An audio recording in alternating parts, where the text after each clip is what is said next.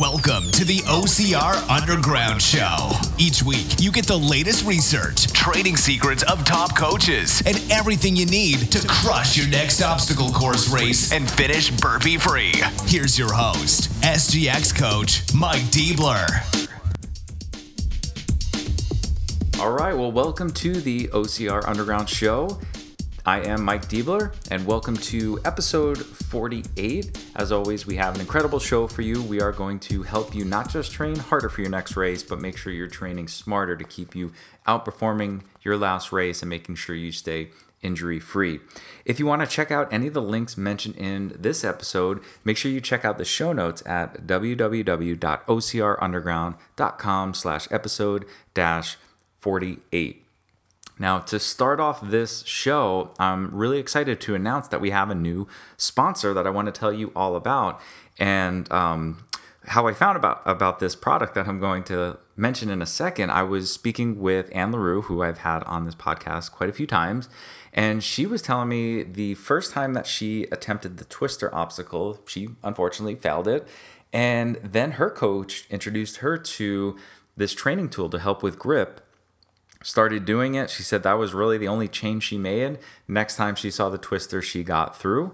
So what is this magical tool to help you dominate the twister? Well, it is, as you could guess, a grip training tool. It is the Handmaster Plus, and this is a really, really cool training tool. And at first glance, it just looks like a grip ball, which that's part of it. So it is a ball that you can squeeze, but it also has these bands that you're going to link your fingers through. So a lot of times when we're training for grip, we focus so much on the squeezing and making that fist and crushing a bar and really working on that portion of our grip. And that's a great way to develop an unbalanced joint. So we don't often think about the joints of our hands, but we have lots of them in there. It's just like anything. You don't want to train a ton of push-ups and never do a back exercise, right? We want balance. That's going to create a stronger joint when you create force on both sides of that joint. And that's exactly what the Handmaster Plus does. You can squeeze this ball, but you can also extend your fingers and open back up and get resistance going the other way. So there's actually 9 muscles that close the hand, 9 muscles that open the hand. The Handmaster Plus actually trains all of 18 of those in balance. So really cool way to help improve that grip, but to create better overall strength in your hand and grip. Lots of cool benefits of it. But to learn more about it and check it out, I'll put a link in the show notes, but you can go right to handmasterplus.com. Check it out. They have 3 different levels of resistance. Super cool, affordable tool. Definitely something you can consider if some of those grip obstacles give you a challenge. All right, up next, I wanted to also talk about a video that I recently posted that you may or may not have seen on rotator cuff training. And absolutely 100%, every one of you out there should be doing something to train your rotator cuff.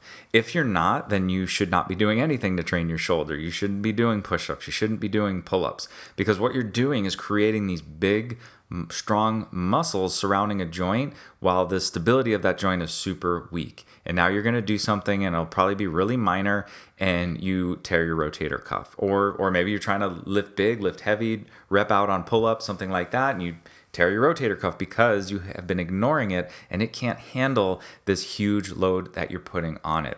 Now, the rotator cuff, it's not a strength muscle. We're not trying to build as much strength as possible there. It's stability.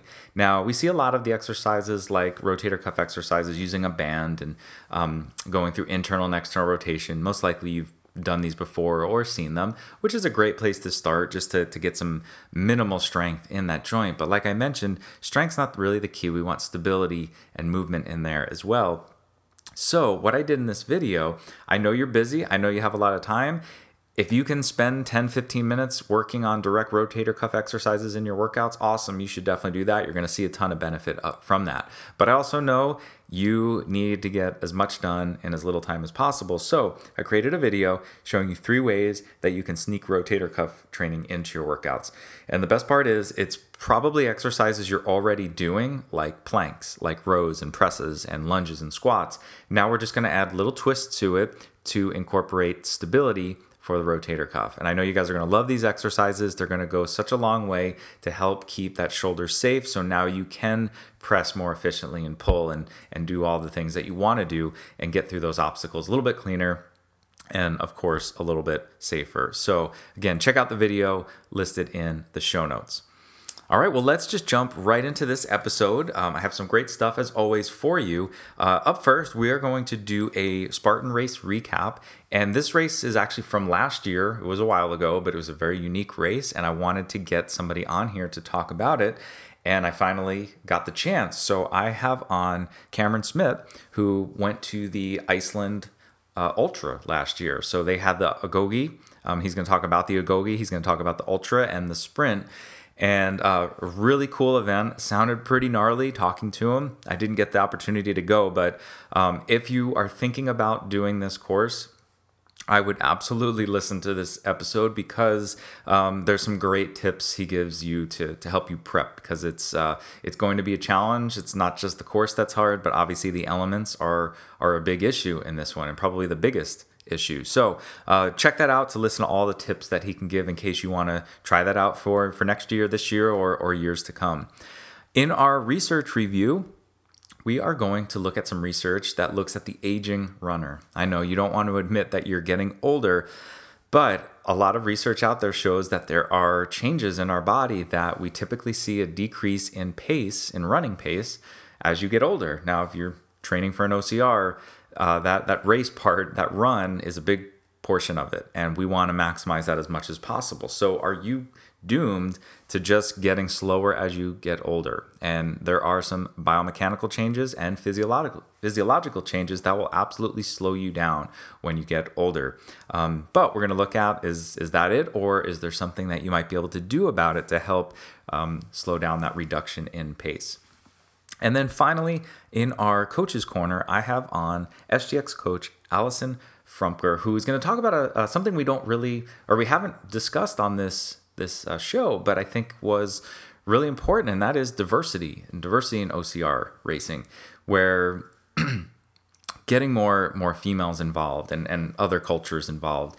It's something like Spartan racing has become incredibly popular, and it's moving all over the world, but Allison actually has some statistics that I found were really interesting, especially looking at males versus females. And she's going to talk a little bit about this diversity and what we can do to improve it and get more people doing this amazing race that has changed so many lives out there. And actually, Spartan just published an article on a similar topic on gender equity and increasing female participation in Spartan racing in particular. So I'll put a link to that article as well in this episode's show notes. All right, well, let's get into this week's show.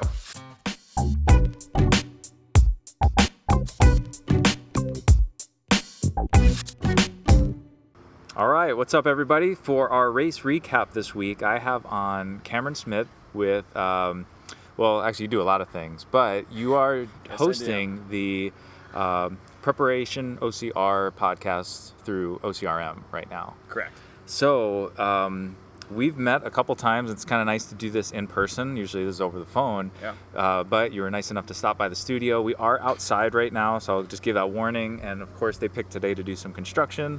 Hopefully you guys don't hear it, but if you do, my apologies. I'll do my best to edit that stuff out. But anyway, when we first met, you were wearing the shirt you're wearing right now. And I'm glad you're wearing it again. The Ultra Spartan Iceland race from last year. So I thought, what a cool race to get a recap on. Haven't done it. Obviously, very unique location and race in general. So I wanted to get you on here and just talk a little bit about that weekend. But before we get into it, just talk a little bit more about yourself, just how you got involved in OCR and kind of at what level you're competing right now. Thank you, Mike. I got involved with OCR very randomly last year. I had some friends that had signed up as a team for a Spartan race here in SoCal at the Lake Elsinore, and they're like, "Hey, do you want to be on our team?" And I was like, "What does that mean?" And so I was under the impression that it was kind of like a team American Ninja Warrior style, just with more running, and they all, of course, signed up reasonably early. I signed up late, so they all got into the morning heat. I got in the afternoon. So they all started before I did. And I caught them all halfway through the race and started half an hour after them. And I was like, all right, this is interesting. Yeah. About halfway through the year last year, decided to really focus on it more. And I'm training at that elite level right now. We're probably right on the verge of making it. Awesome. Well, and for a while you were the points leader, right? Yeah, sometimes you got to play it smart. So I was the first person to finish 5 races this year. Go. So hey, it counts. Yeah. You take a picture of that, you frame it, and nobody can take that away. But so obviously you're an elite racer. You're competing hard, and this Iceland race just sounded really interesting. I'm sure some of you maybe out there listening to this were able to make it, but I have a feeling a lot of people weren't. Just financially, it's a big investment to travel out there and take the time off. So what kind of inspired you to go out there and do this race?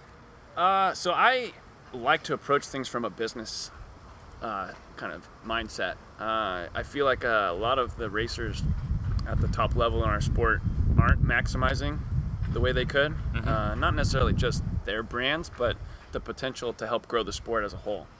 And I was like, well, what better way for my own personal self to make kind of a crazy monetizable or marketing story potentially than in my first year racing to go do a couple crazy trips. Yeah. So I was actually in Sparta for the trifecta weekend. Oh, nice. And then I went to Iceland for the ultra initially, and then was convinced to start the Agoge as well. Wow. So we'll have to have you back on to talk about the Sparta race. Yeah. I know they're doing it again this year. Looks awesome. I would love to be able to make it. I just don't know if I can pull it off right now, but that is so cool. Will say that was by far the funnest race atmosphere I have ever been to. Awesome. Well, let's for sure set this up again and talk about that one. But so let's talk about the Iceland race. So first, just summarize what was going on that weekend, all the different, because there was a couple races there. So what was going on? So Spartan race had the Agoge start, and I believe, it started at midnight on Thursday. It ended up being 60 hours, but Okay. 24-hour race was included in that. So you had 36 hours of whatever they wanted to put you through before, Okay. and then finish up that with a 24-hour race where you have to finish 30 miles. I did not finish that. I ended up 15 hours in before realizing that, being from Southern California, I didn't get all the right equipment for this. My mouth cover started freezing over a little bit. Yeah. And ended up deciding, you know what, my long-term health here, let's drop out of this and I'll make sure I finish the ultra. Gotcha. So dropped out 15 hours in, had a wonderful adventure getting back because you got dropped and they're like, all right, you know what, we'll give you a ride back to this point, and then from there you got to get back to the city. Wow. Which is like a 2-hour taxi drive. Oh, jeez. So we had a wonderful German couple that helped us with that, thankfully. But getting back, starving. We don't have all our stuff because they'd taken all of our race stuff and put it on a bus and dropped it off at the venue. So we didn't have any of that. So I was like, all right, well, I wasn't planning on being done early. Ended up staying with a buddy. He was about, I think it was a mile away from where I needed to get picked up. Woke up bright and early to make the shuttle, realized I wasn't as early as I thought. I ran a mile to the start, or to the pickup spot, before the race. I'm already tired from 15 hours. This is for the ultra. Yeah. Okay, yeah. So they had different meeting points around the city. Shuttles would pick you up, take you out. I think it was about an hour and a half, maybe, about an hour and a half. Hour and a half away from Reykjavik, the main city there. Yeah. And they dropped you off at, I think most people like to call it, I don't know, it wasn't a golf ball. It was kind of one of those domes of sorts where it wasn't very thick, but the name will come at some point. Yeah. It's just a white dome. Yeah. Where that was the main spot, and I guess it's a stadium of sorts. It's definitely not like a U.S. stadium, but I realized international travel, their stadiums sometimes are a little smaller. Yeah. But we get dropped off there. I finally go get my stuff for the race, have all the food and stuff that I'd tried to prep, and I had signed up to run elite for this stupidly. But one difference between elite was we got assigned spots where we could drop our stuff, whereas open, you kind of had to find your own spot. Oh, that's good. The race itself started at noon. And for those who aren't aware, in the middle of winter in Iceland, there's only 4 hours of sunlight. So we started with sun. That first lap, they had us do this loop through the little city there. I'm not even going to try and pronounce the name of it. Yeah. But no obstacles. You just nice little loop through the city. Ran back up past the dome and started the course. And I think the first lap, we didn't have to do the monkey bars and we didn't have to do the twister if we made it by 1 o'clock. Okay. So anyone that went too slow ended up having to do those on their first lap. Interesting. Started out with the monkey bars, I believe was the first obstacle on that first lap. Every other subsequent lap was a tire drag. And Iceland threw everything at us. Yeah. I mean, it started out that first lap a little misty and started raining by the end of it. I, having had done the agoge part, didn't want to deal with the rain, so I hunkered down in the tent for a while and waited out the rain. Rain stopped finally, probably like 6 o'clock, 7 o'clock. Yeah. It's all dark outside now, so you gotta have headlamps on. Yeah. And just crazy course. So they have a mountain that we had to climb at one point, and the mountain conditions changed the whole day. Yeah. I guess at some point, and I don't know if it was true or not, somebody had fallen off. I'd heard crack their head. Never had that truly confirmed. But they ended up on the mountain at various points, hammering in these ropes that you could use to climb up or down, because it wasn't as safe. But so this ultra, how long was a lap or a loop? Let's see. Approximately. Laps, I believe, were 6.3, somewhere, it's 6.3 or 6.7 Okay. miles. And you had 24 hours 24 hours to to complete go as many. as far as you could. You can stop whenever you want, rest, and then when you're ready. Stop whenever you want. In order to finish the 24-hour portion of the race, because you'd get credit for finishing an ultra if you did more than 30 miles. Okay. But in order to finish the 24-hour portion of the race, you had to finish between 9 a.m. and noon. Okay. Of Sunday. And if you finished after noon on Sunday, you were done. So unlike World's Toughest Mudder, you couldn't go out for another lap at 11:50 or 11:55, make that lap and have it count. Yeah. If you weren't crossing the finish line before noon, you DQ'd. didn't finish. Wow. So, I mean, that part was pretty crazy. Yeah. And there was definitely strategy behind that. Yeah. The weather got much worse near the end of the race, so because it rained. Yeah. Then it all froze overnight. It was snowing right around the finish point of the race. So yeah, it was an adventure. So how many laps did you officially get through? I officially did 4 laps plus the little, I think it was about a 2-mile loop at the very beginning. Okay. So I barely squeezed out the 30 miles. Yeah. I was exhausted. I bet. I was. Yeah. Do you remember what the winner who completed the most? How many? That was the crazy part. The both winners, for the men and women, actually, both of them either proposed to their girlfriend or were proposed to. Interesting. At the finish. Nice. I believe the winner got about 70 miles. Wow. So, almost more than double. And from what I was hearing after, feet were shredded. And Oh, I can only imagine. they were doing it in running shoes. I lucked out that I had my waterproof boots from the agoge that I just threw on after that first lap Yeah. and kept my feet mostly dry. Man. So, and most of this is in the dark, Yeah. pretty much. Yep. Headlamps. And how well, like, marked off, volunteer-wise? Like, are you just out there on your own for a lot of it? Most of it, yeah. And most people ended up kind of finding some friends there and sticking with people. Like my last lap, I was out with a couple guys that were next to me in the elite station. Gotcha.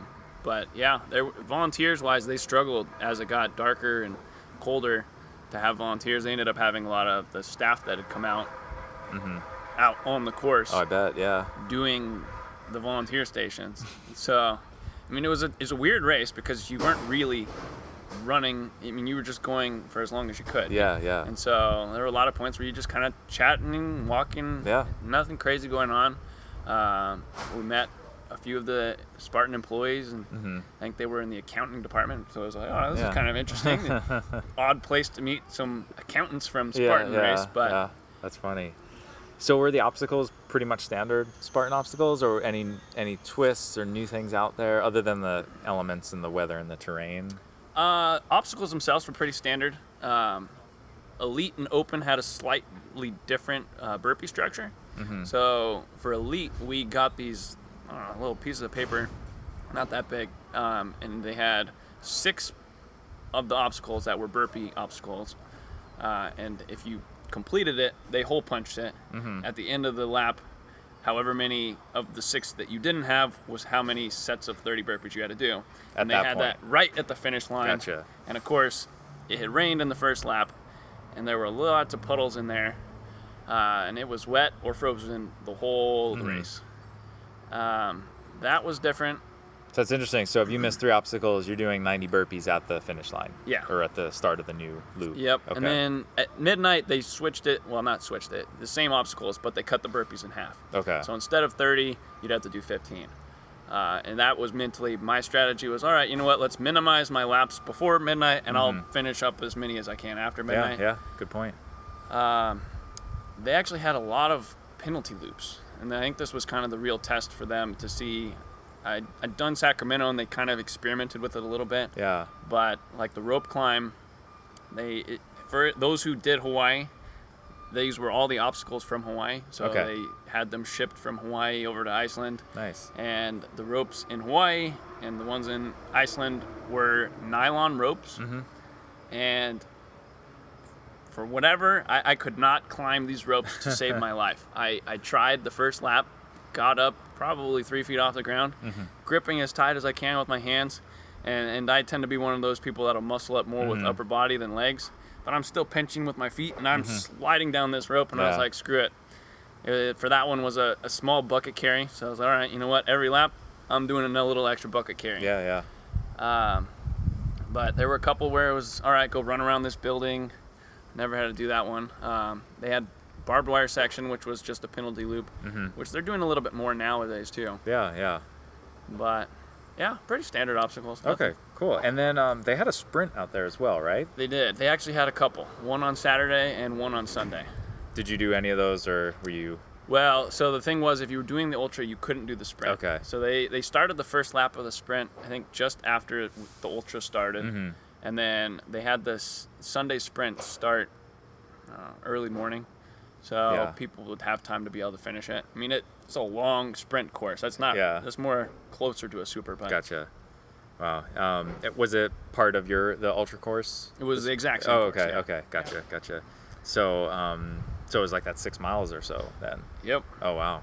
So that is a long sprint. But I guess if you're gonna go all the way out there, get your money's worth and get those miles in. Yeah. So would you do it again? I would do a 24-hour race again. I don't know that I would do the Iceland race again. For one, I mean, it's dark. You really can't see. Yeah. A lot of the cool parts of the race were during that first lap where you had sunshine. Yeah. And as soon as the race was over, the sun's out again, and it was weird looking around outside and being like, oh, I thought there were more trees around here. Or, I don't remember this stuff happening at all, but you had such a narrow amount of space you could look at because of the headlamps. Yeah. But I mean, I loved the idea of doing the 24-hour race. I would love to go back to Iceland. Yeah. To sightsee and hang out. But it's definitely, expense-wise, probably one of the most expensive places I've ever been. I've heard that, many times. Because they have to import everything. Yeah, so yeah, kind of like Hawaii. Hamburgers and everything are like at least $25. Yeah, some probably more like $40. Mm-hmm.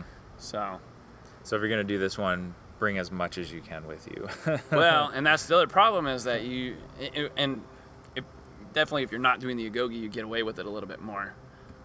But they have a limit on how much food you can bring into the country. Oh, interesting. Yeah. Which was weird. I mean, I've never heard of that anywhere else, but it made sense. I was like, well, they want to try and help their economy if you're going to travel there. Yeah.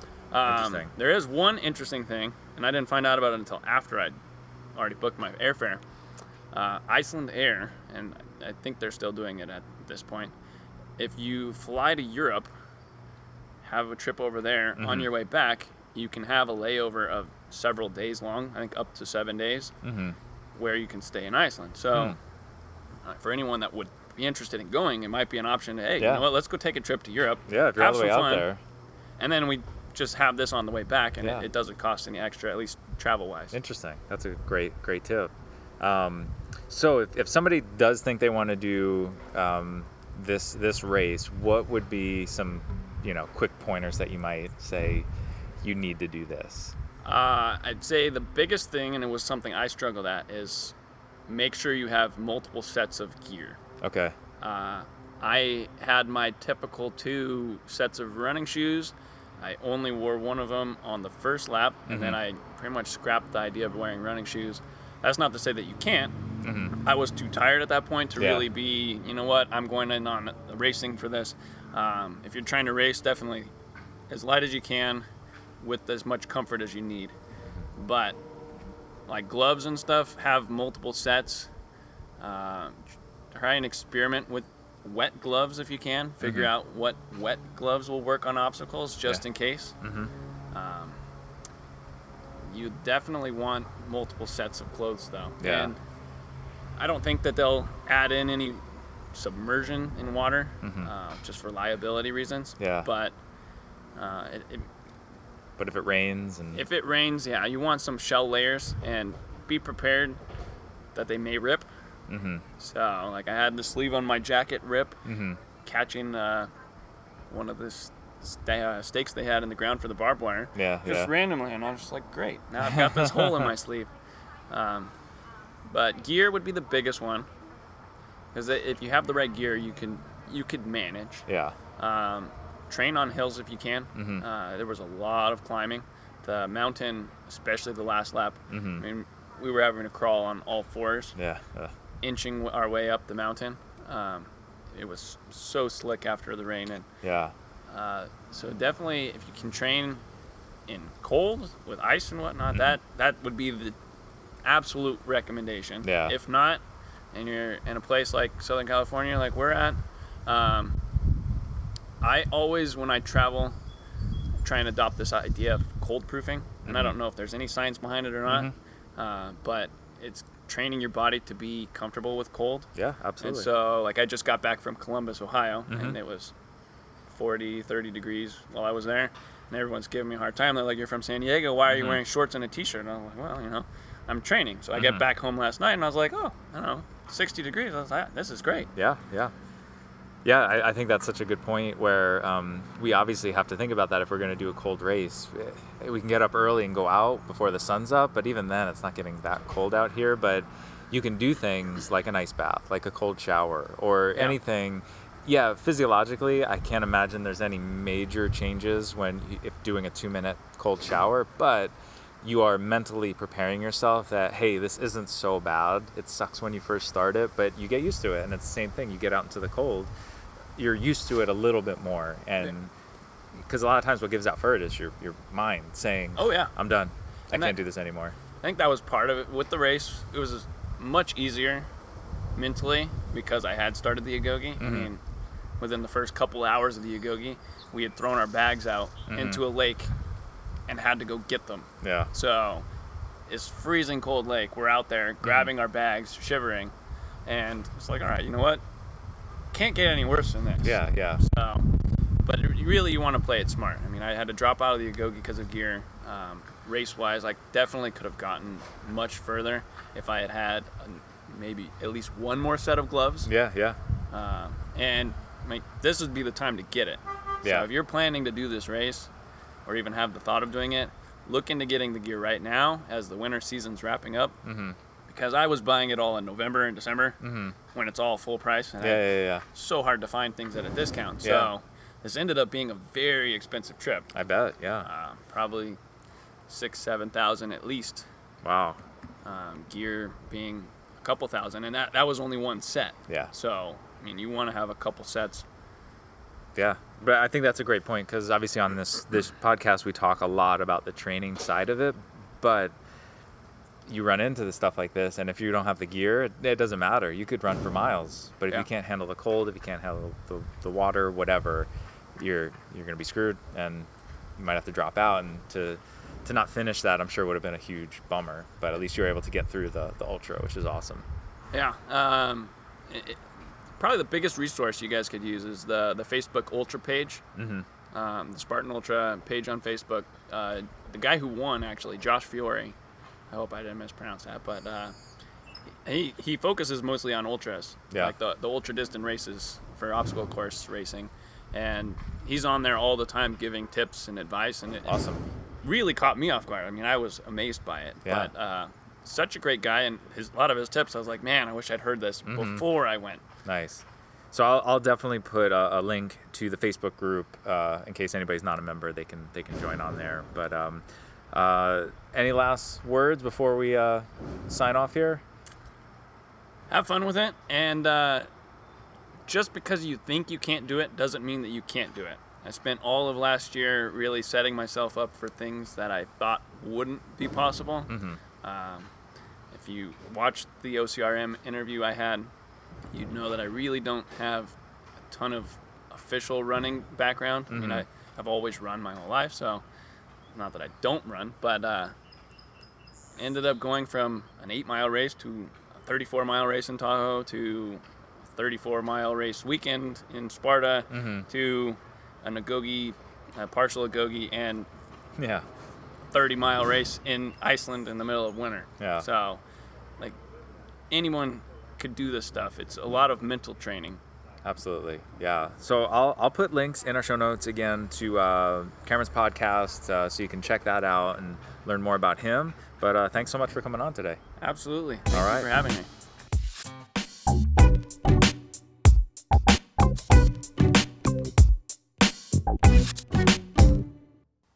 All right, in our research review, we are going to look to see if we can defy the aging process. And in this case, we're looking at a study that was done in the Journal of Medicine and Science in Sport and Exercise in 2016. And they looked at the relationship between age and running biomechanics. And what they did here was they took a group of healthy runners aged 18 to 60, and they just had them run at whatever their preferred running pace was. And then they monitored their biomechanics and everything with that. And the main interesting finding that they saw was there was an inverse relationship between age and pace or speed, which probably isn't too shocking. The older you got, the slower you got. And I think there's a lot of studies out there that unfortunately show that. And obviously that's, there are exceptions out there, but this is a common thing. As we get older, we get a little bit slower. But the interesting in this study was, since they looked at the biomechanics, we can actually look at the reasons why they got slower. And they actually found two of the big things that seemed to cause this reduce in pace was, number one, there was a change in their stride length. It actually got shorter, but they didn't see a change in stride rate, which was interesting. So the rate stayed the same. Their just stride length got a little bit shorter. And we're going to talk about why that's so important in a minute. And then the other thing they saw was they found significantly reduced ankle power compared to some of the other joints. They found that the ankle was kind of the biggest reason that maybe that stride length was smaller, or overall why the pace was just a little bit slower. So again, nothing shocking there, but just the study showing that the older you get, the slower you typically get, and some potential reasons behind it. Now I want to look at the practical side of this. So what can you get out of this study and what we know from other studies that were similar to this? So one of the biggest things that we see is in the aging process, you are going to have changes, physiological changes and biomechanical changes, obviously. So if we look at some of the physiological changes, your collagen fibers are going to not be as elastic. You're going to lose some of this. So muscle tissue, tendons, ligaments, all of those things aren't going to have the ability to stretch like they once did before. So this is going to lead to probably our biggest area of concern. As you get older, your muscles and other soft tissue aren't moving as well as they once did. So now your joints can't move. And if we look at the finding that we saw in this study, they saw that even though stride rate maintained as you got older, we saw a decrease in stride length. And that makes sense if the muscles that control the hip, control the knee, control the ankle aren't moving properly. You can't stretch out as far to hit that stride length. And if you try to and you don't have that range of motion there, guess what's going to happen? Something's going to pull, tear, tweak, and now you're going to have an injury. So our number one recommendation is maintaining flexibility and mobility as you get older, specifically the ankles and the knee. The ankle and the hip are going to be really big areas. The knee is going to be important as well. So just making sure, do you have adequate range of motion? Is this something that you're constantly working on? This really needs to be a daily thing the older you get, because it is so much harder to maintain because of the physiological changes that are occurring. So daily routine should be some good hip mobility, some good ankle mobility. So that probably is going to be our number one takeaway, is because of those changes, we need to work on flexibility.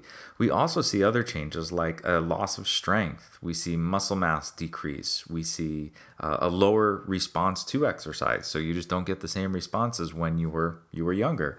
We see loss of bone health and bone density, and loss of proprioception and just our ability to coordinate movement. So all of these different things are going to lead to decrease power, decrease acceleration, deceleration. So that's obviously going to change our stride and our pacing as well. So making sure on top of the flexibility, we are incorporating proper strength, and we're focusing on closed chain exercises, which are more functional movement like squats, lunges, step ups, things like that, versus leg extensions, hamstring curls, things there. So we want that balance. We want to strengthen the quads, we want to strengthen the hamstrings, we want to strengthen the hip muscles, all working together.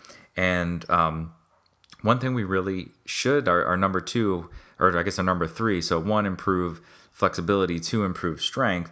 Number three, we also want to improve the ability to absorb force, because as we get older, we're more likely to get injured. So doing deceleration drills where you're working on slowing yourself down. So a quick acceleration, but then a quick deceleration so you can handle the speed. It's like driving a car. You don't want a super powerful engine if you can't, if you have brakes that don't work.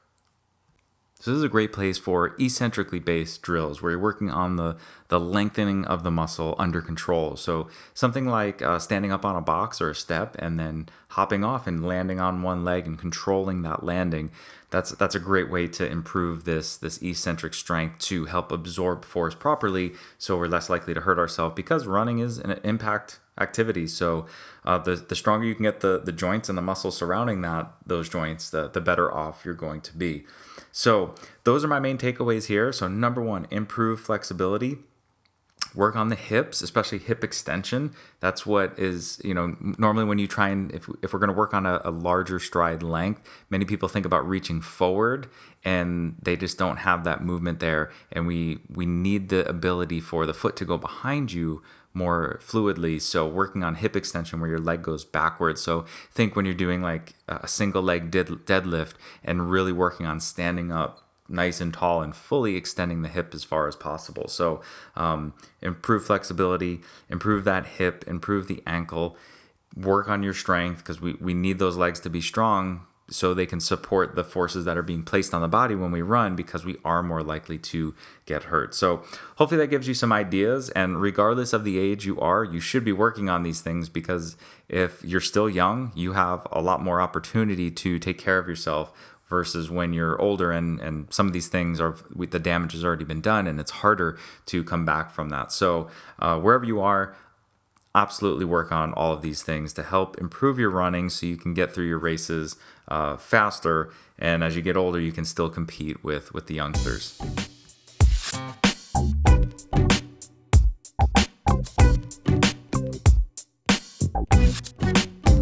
time for our Coach's Corner, and I have, a return guest. I have on SGX coach Allison Frumker from Chandler, Arizona with Phoenix Evolution OCR Training. Allison was on really one of our early episodes. I can't remember which number, but doing a race recap. So that was at least a year ago, I believe, right?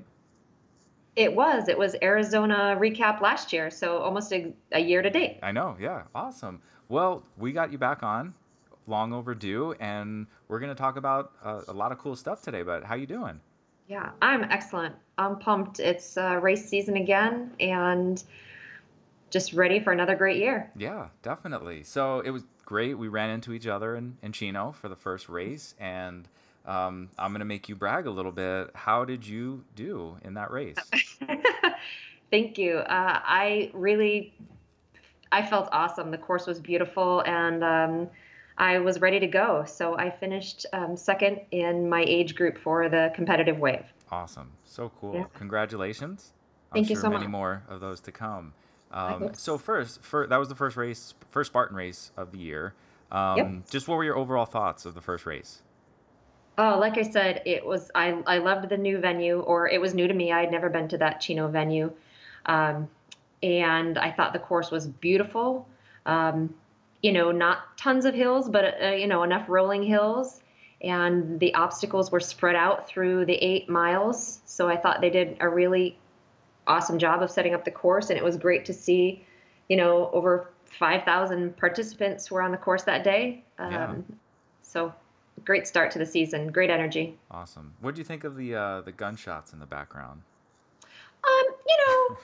Always it can be slightly distracting, but you're in your zone and you know that they're going to keep you safe, so you just keep moving. I know, it was just a little weird. You're driving by all the shooting ranges, and then you're out in the course, and there's one part, I forget where it was, where you just felt like you were running closer and closer to that sound, and it's like, I really hope he turns soon, because I don't know where they're shooting. But that's fine. I agree. Yeah.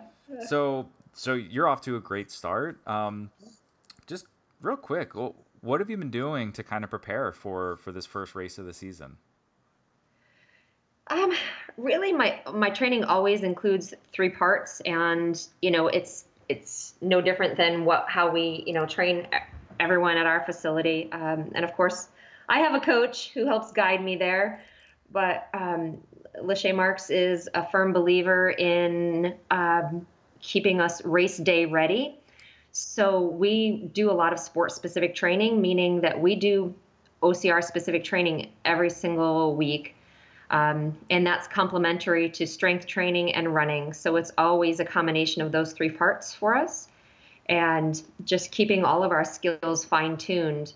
I know that not everybody has access to a facility, but I feel like it really makes a big difference for us when we go out there on race day to have touched Hercois, and to have carried buckets, and to have thrown a spear and do all those things. Your muscle memory kicks in. Mm-hmm. And I feel like that combination has really has been successful for me and for a lot of our team. So awesome. I love the fact that you said you have a coach, and of course it just shows you, right, that it's not always what you know, because a lot of people know what to do, or at least have an idea of what to do. But it's hard to critique yourself, because you just you don't see it from that outside perspective, and even though you know what you know, it's hard to follow through sometimes and just do what you're supposed to do and not just what you like to do. I agree. It's hard to push yourself out of your own comfort zone, and that's what he's there for. Is he watches closely and can pick up on our cues, and when he can push harder. So I'm grateful for that. Yeah. Awesome. Well, cool. Well, I'm looking forward to seeing your future races and what you can do out there. But we were talking before this, and you have some interesting things that you want to talk about on this show. So you're talking about diversity and growing the sport. And I this isn't something that we've talked about on this show, but I think it's a really important topic that we make people aware of. And just talking a little bit about some numbers with you, it's interesting because most people probably aren't thinking about diversity in the sport. They just think, hey, I'm going to do this thing, or maybe I'll talk somebody into doing it. But So I'll kind of leave this up to you, but like, where do you see the sport going, or where do you want to see it grow, I guess? Well, I want it to have a long, long life. There's been lots of chatter around lately about will it go Olympic or will it not?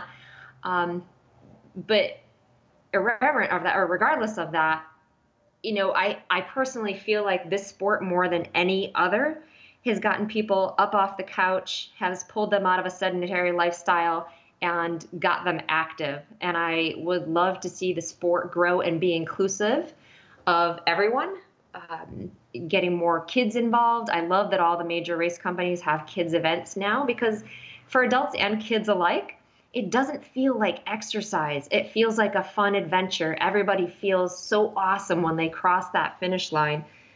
It's a little bit different than, for example, just running a road race, where it's hard to convince somebody that just running from point A to point B will be fun, especially if you haven't been doing a lot of it.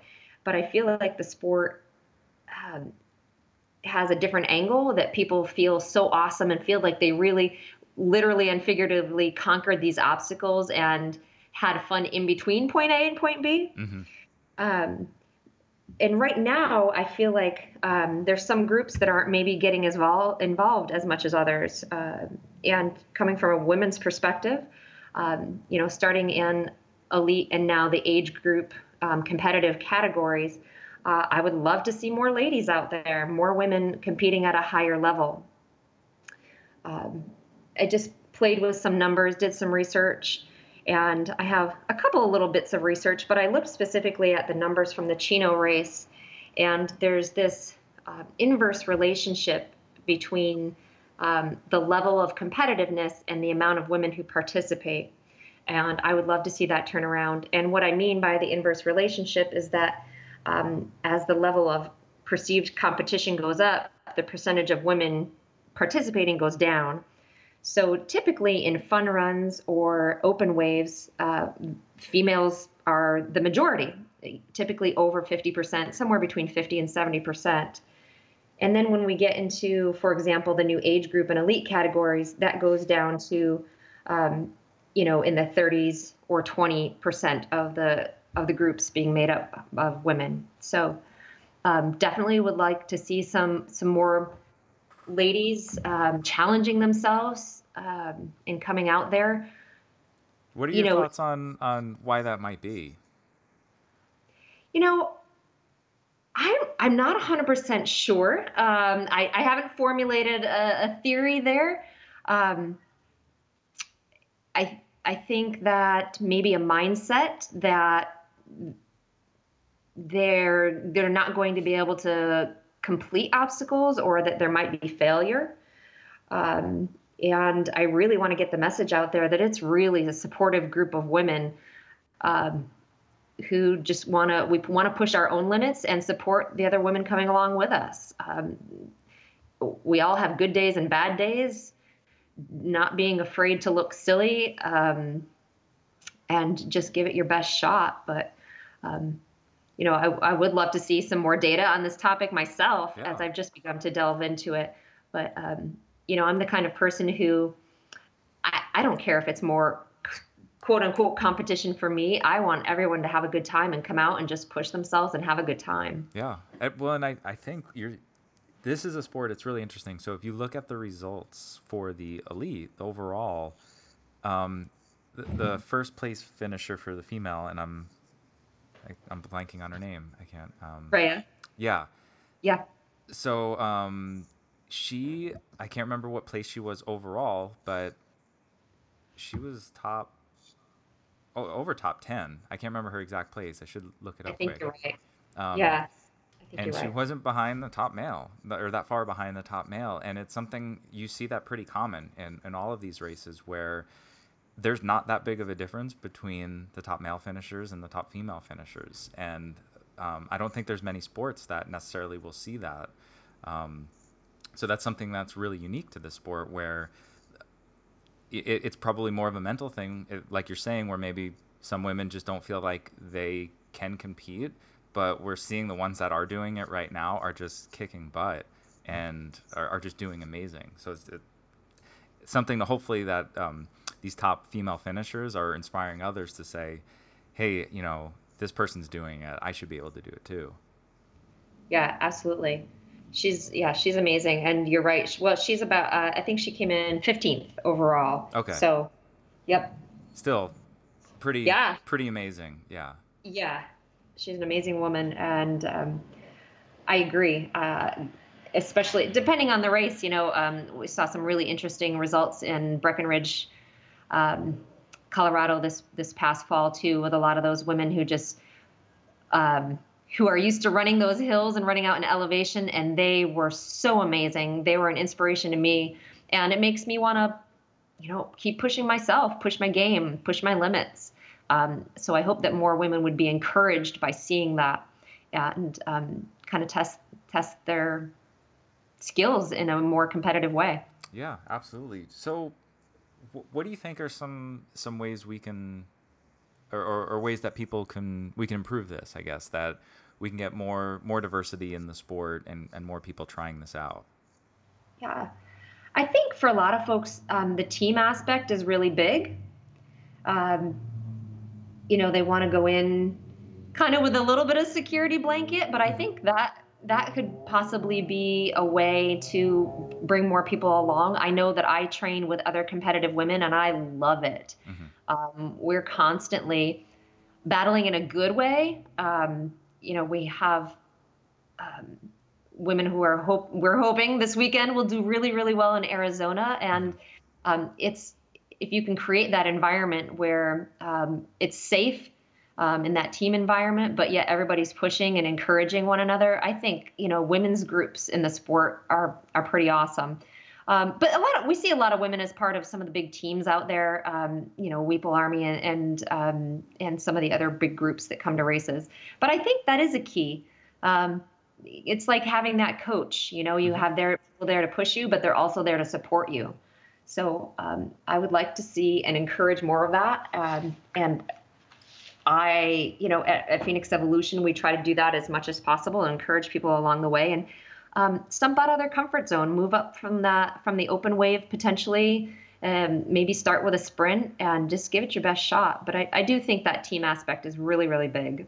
Yeah, absolutely. And just like you said, getting out of your comfort zone, because I think that is a big step up for some people to go open to competitive or age group or elite or whatever it might be.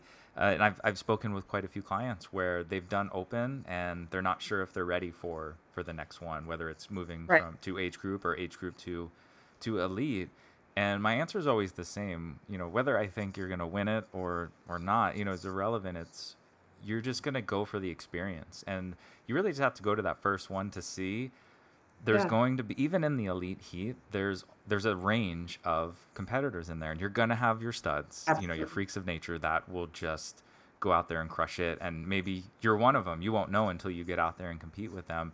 But that's, the point is just to get out there, do it, and see. And if you, we've talked about this on the show before, but if you came in dead last, is it really that big of a deal? Like, think of how many people didn't do elite, right? And forget time. It's just they didn't have the courage to do it, and you did, and that's a huge first step. And now you learned, well, why did you not do as much as you wanted to do? Maybe you burpeed out on a lot, and now it's okay, I need to work on this, or whatever it might be. Absolutely. Races definitely give you that feedback on your performance, and you know where to go after that. And understanding that not every race day is a great race day. And I hope, I think everyone's had that one or two or maybe more races where they're like, oh boy, that was just terrible, and not to be discouraged by, your first time out or any given race. Mm-hmm. There's going to be good days and not so good days. Absolutely. Yeah. And I've been there for sure. I remember Big Bear last year. I was at the, in the starting corral, and we were like 2 minutes to go before we started, and all of a sudden I was starving, and I just realized my morning plan was terrible, and it wasn't going to be a good race. I tried, I bonked out, I had to dig into my bag way earlier than I wanted to, and it happens, and my performance is nowhere near what I wanted it to be, but whatever, it's not the end of the world. The good thing with all of these races, there's another one probably a couple weeks away. and I have another Exactly. chance. Although I don't really want to get back up on the mountain in Big Bear and do that beast again, Oh, but I'm sure I'll be there in May. yeah. Once you catch the bug, though, I did Fort Carson 2 years ago when we had that terrible cold, wet weather, and it was my first super ever.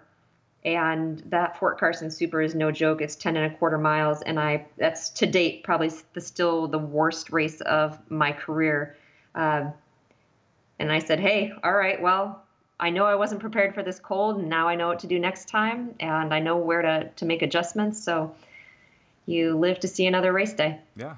And then the next time it might be like 70 degrees and super hot and you're preparing for the cold. That's the beauty of the sport is you just be ready for everything. And sometimes it's gorgeous out and there's no breeze and everything looks great. And then all of a sudden there's a hailstorm and you got to jump in that water anyway. And that's just how it goes. Yeah, absolutely. Awesome. So let's finish up here with just what do you think are some good things that people can take away right now? Most of the people listening are probably already involved in racing and they love it and that's why they're listening to this to get better. But Sure. what do you think that the average person listening to this show can do to just help improve this diversity, help get more people involved, Yeah. from kids to women to whatever group we're talking about here? Yeah, I think it's all about building that community. Like I said, team and community is a big deal. That's how a lot of people get involved. A lot of people come into our facility and say, I don't really know what I'm doing, but my buddy signed me up, and so I'm doing it now. But I mean, if you think somebody would enjoy it, or you think, again, it might pull them off that couch, just encourage people around you to build that community and to join your own team. See if you have a training facility in your area that has a team going, because I think that social aspect is also a big deal. Like I just mentioned a few minutes ago, is having people to push you and encourage you along the way. I think that's a big deal. It's changed. I know we see stories all the time, especially if you're in any of these Spartan groups, that it's changed people's lives in so many ways, whether it being going from inactive to having a healthy, active lifestyle, losing weight, getting out of bad relationships. There's such a variety, but I guess I would just say pull people in. Obviously we love it and we think it's fun. But just getting people to try and feeling that environment, I think once people feel that, it's really contagious. And it feels like an adventure rather than work or a workout. And you build that community around you, reaching out to all different areas. There's a lot of events around, even if it's not one of the big races. There's a lot of local obstacle and mud runs around the country, and just get somebody to come out and try. Community and team is what it's all about. Yeah. You know what? I think I like your first suggestion. Everybody should just find somebody, sign them up for them so they don't know Yeah. about it. Show them their registration and say, you're coming with me to my next workout. And whether it's just as buddies or you're going to some type of group, and just make them do it that way. That might be a good way to literally rip people off the couch or stop being your friend. One of the two will happen. One or the other. Yeah. Yeah, no, but I think, and obviously we're both coaches and we love helping people. And it is amazing the communities that you become a part of when you work with a coach in a group, whether it's a group of friends just doing a run together, something like that, or finding a professional. Obviously, you can go on the Spartan site, and Spartan is good at emailing you to death about working out for your next race and finding a coach near you. And the great thing is the SGX program's growing so much that there are coaches everywhere. And that's one of the reasons I love this podcast is I get to talk to a whole bunch of really awesome coaches and get different perspectives. And it's not like many professions where, a lot of people will want to like hide things from each other, where we share everything. And in our Facebook group, we're sharing everything to help each other get better, so we can ultimately help more people, get them moving, get them racing, whether it's going from the couch to the open to the age or whatever, and moving on up that chain. But yeah, I think that community is going to be a great aspect of it. Yeah, absolutely. Well, awesome. I love Well, this. I'm sorry. Go ahead. Oh no, I said I love this community. All right, me too. It's growing, which is great. So, well, thank you so much for coming on today. If anyone wants to reach out and get a hold of you, ask questions, or learn more ways to improve diversity in the sport and help it grow even better, where can they get a hold of you? Yeah, there's a couple different ways. My email address directly is Allison, Allison, at phxevolution.com. And we're in Chandler, Arizona, and our website is www.phxevolution.com. Awesome. And I'll put it in the show notes for this episode where people can check it out. And if anybody is local to Phoenix or Chandler, they can come by and check out a workout with you guys. Absolutely. Thank you so much, Mike. All right. Anytime. Well, that will do it for episode 48 of the OCR Underground Show. As always, I hope you found this useful and got a lot of great tips to use in your training right away. Wanted to thank all of our guests for coming on the show and helping me put all this together and providing me with some great info. Don't forget, the show notes are at www.ocrunderground.com/episode-48. Check out anything that we talked about in the show there. And also, don't forget to subscribe however you're listening to the show in iTunes or wherever it may be. Subscribe so you get all of the latest episodes out there. And if you've missed any of the older ones, please come back and check those out. Don't forget our newest sponsor, Handmaster Plus. Check out their website, handmasterplus.com, for a great training tool to add to your routine. And if you need help with your training program, don't forget to check out our new Fuel and Fire program to get 90 days worth of workouts and nutrition guidance, plus weekly coaching from myself and registered dietitian Anne LaRue. You can check out the show notes where you can learn more about that program as well. Or you can just visit ocrunderground.com/fuel-fire-elite. Well, that's it. We will see you next time with another awesome show. But for now, just keep training smarter.